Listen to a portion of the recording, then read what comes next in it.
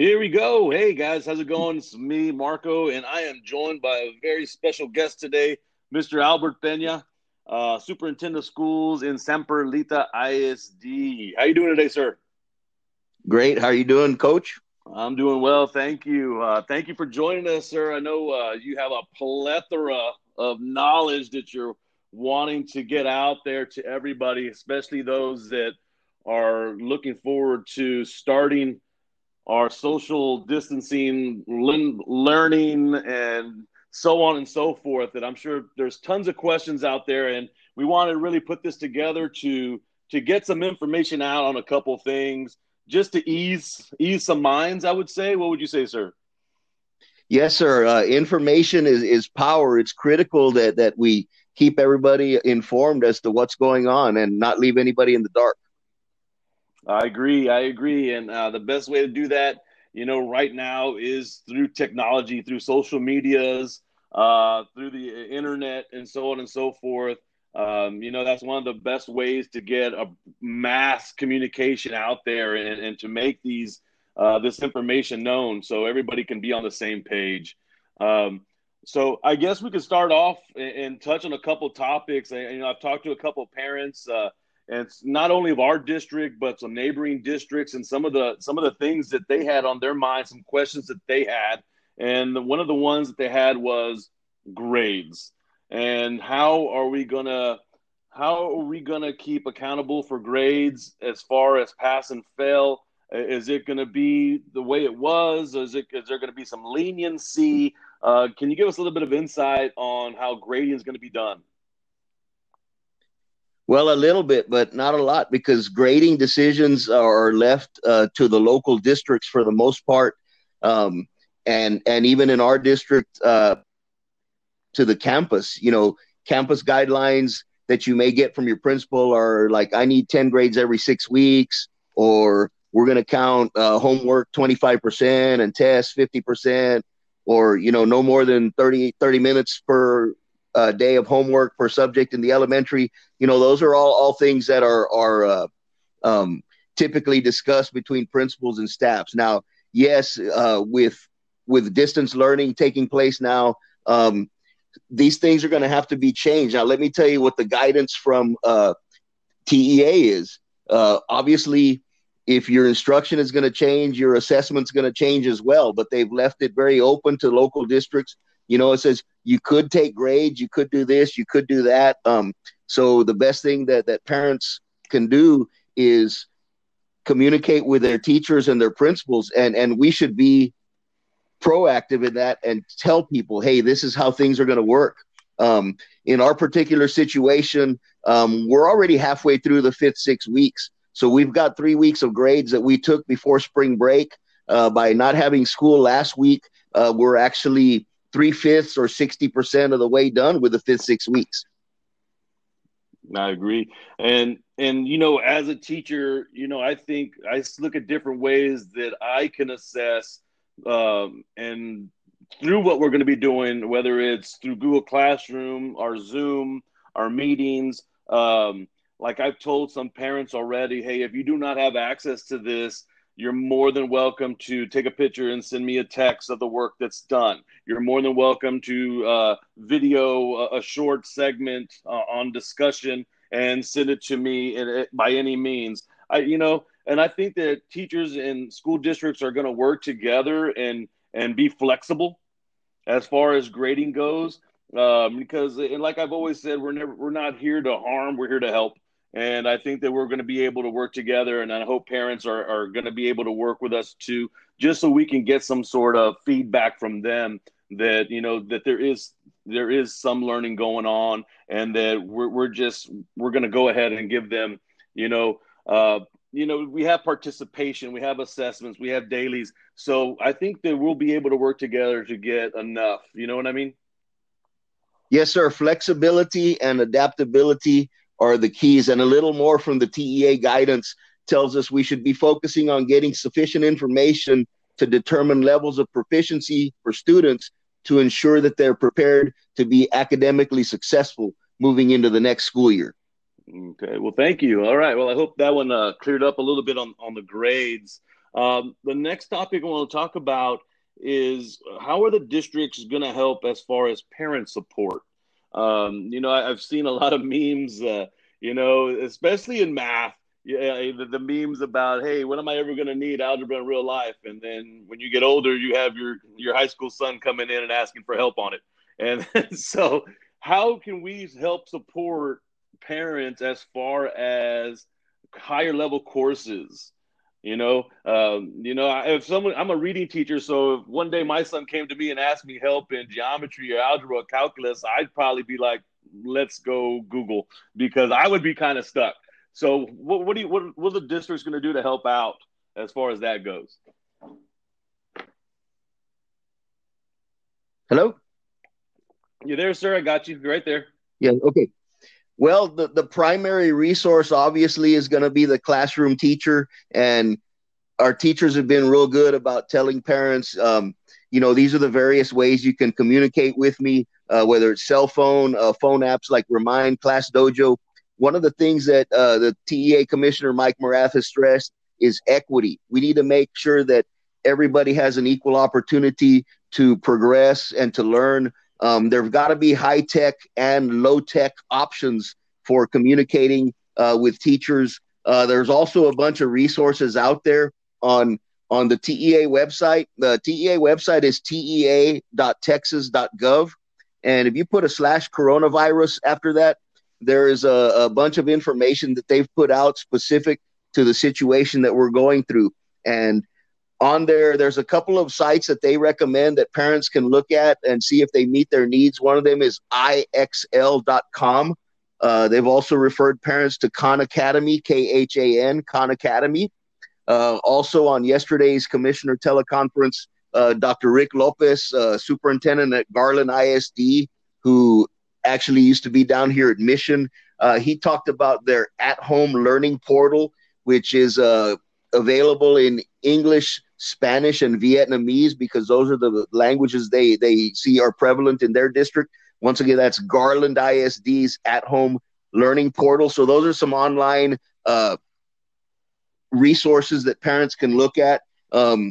As you know, through my Facebook activity, I've got a friend of mine that's a science teacher, and we started a support group as well. There's some of those out there.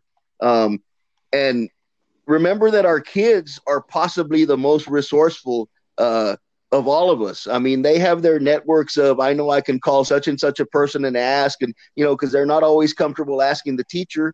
They've got peers they can reach out to as well. It's just going to be different. No longer are they going to be passing the note back and forth between desks. Now it's going to be the text message.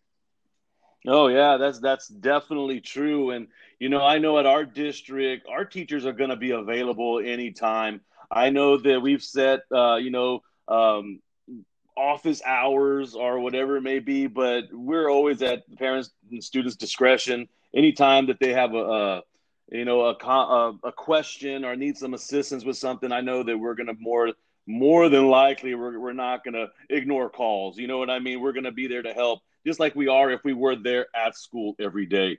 That's the beauty about that. And I like how you said the peer-to-peer, because that's true. We do have everybody at different levels of our students, and that's why we do a lot of group work in the classroom. That way we have the students helping each other out, and I think that's going to be a big thing too. So we're going to have, any kind of help and assistance that parents or students are going to need. We're here for that, and I like that. Now, sir, another thing that some of these parents were asking is, they have their everyday routines of households, some jobs, and now schoolwork of their kids. And one of the big things that they were asking about was, what's the amount of schoolwork that's going to be sent? What's the workload? Do we have anything on that? Do you know anything on that part? Well, once again, that's going to be determined at the campus level. But if you recall, speaking of our staff in particular, I did send out some suggestions. I'll tell you this: the research says that in this type of format, students cannot be expected to have the attention span from 8 to 3:45 like they do in a regular school day. Remember that what we're doing now is a new routine. These kids may or may not have parents at home, supervision. They may have other duties to care for their siblings. You may have kids sharing a computer with conflicting schedules. I know you've talked about issues with the internet service provider. So there's all kind of things that we need to anticipate and accommodate. And like we said earlier, the key is flexibility. And we don't want to overwhelm these kids with just work, because they got a lot of other things going on, and so do their parents. We've got to be mindful of that. Totally. I totally agree with you on that, sir. And, and like we said, me, myself, being a parent and a teacher, I'm going to be teaching my classroom where I'm going to have my first grader that might have some work to do as well. And then on top of that, they're hungry 24/7. So if they want to snack, I'm going to, trying to go make them a sandwich at the same time. And so we don't want to put the pressure on parents or on the students. So I agree with you that, that we're going to have a shortened amount. It's going to be different, and it's not going to be the 8 to the 3:45 of what they had been in the classroom, because there's so much else that goes on during the school day.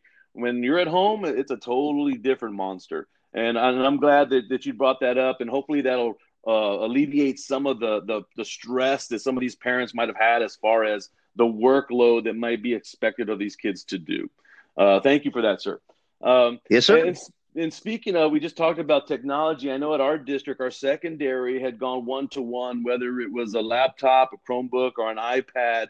But, there's still some that may not have decided to get it, or the access to internet. So we went both. We went to where we could have, something online and then something on paper. What can we do, or how's the district going forward as far as technology to try to get everybody technology that they can have? Well, we've been very fortunate that VTX1 has offered free internet to all students at this time. And I know that our technology director was in the process of helping some families arrange that.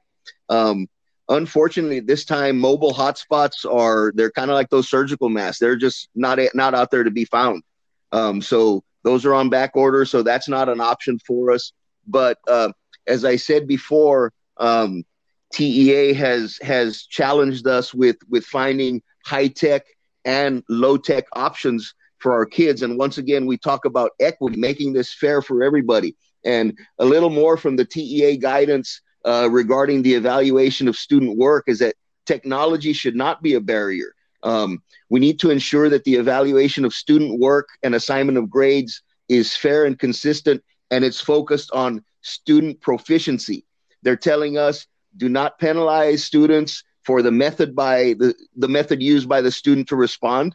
In other words, whether I have to call you and tell you the answer, or send you a piece of paper, or put it in Google Classroom, and you shouldn't penalize kids for inability to access resources to complete the assignment. If they can't access them, we need to find another way of providing them. Once again, flexibility. That's going to be the key to all of this, and that's what's going to make this go. We're going to have to just all come together. We're all going to have to work together, and to get to our end goals. And we're going to have to be flexible. People are going to have to get out of that norm or that old school ways of things, and try to be creative. We've even gone to the point where even if we go through lessons during the week, you may not have to turn everything in till Friday, just so we can give them that ample time to get what they need in. And who knows, maybe we'll even extend that. But like you said, we just want to see that there is growth, and that there is the knowledge is going on, and the learning is happening. So and I'm sure as time progresses, things are going to change, and we're going to have all kinds of different things going on. What we say today may be changing tomorrow or next week, or we may hit a jackpot and find ways of technology to get out there. So I promise you, people are working on something. There's an app for everything, huh? Yes, sir. So what about meals, sir? We've been doing a great job. Our cafeteria staff and those who have been on campus have done a great job providing meals and getting meals out for those who want to go by the school. Are we going to continue doing that through this? Yes, our intention is to continue doing so. Food insecurity is a societal problem, and I have a feeling it's only going to rear its ugly head even more with the way the economy is going, with families that are struggling. people that are underemployed or unemployed at this time, and we have a responsibility to provide this as one of their most basic needs. Also want to share with you some information. Our public health and government officials are imploring us to continue serving kids because in their professional opinions, it's the safest alternative for kids outside of eating at home, as opposed to restaurants, gas stations, and so forth. There's a lot of research on the CDC website telling you that the risk of transmission through food is very low. And we've been taking all kinds of precautions to protect not only our staff, but the students and parents as they come pick up these meals. So yes, that's a long answer to your question, but we do plan on continuing providing meals for our kids and our community. Excellent. And I did see somewhere that it is now allowed for the parent to go and pick up. The kids do not have to be there. Is that correct? Correct. And there's a lot of confusion about that. At first they said, yes, we've been granted a waiver, and TEA went out and tweeted, hey, you don't have to have your kids with you. And then TDA, which is the Department of Ag, so no, we still got to jump through some hoops and hurdles and so forth to finalize. And I'm going to follow the lead of our Commissioner Morath, who in all of our discussions over the past couple of weeks has said, serve the kids and worry about the details later. Now, he said that in the context of providing instructional continuity, but I don't see why that shouldn't apply to feeding kids and feeding youngsters in our community as well. Okay, excellent. Well, thank you, sir, for that clarification. I'm sure that's going to help. So, go out there, go to the districts, go pick up your meals for the kids. We have our staff working hard to get that out there, and it's a great service. So you guys get out there and go pick up those meals.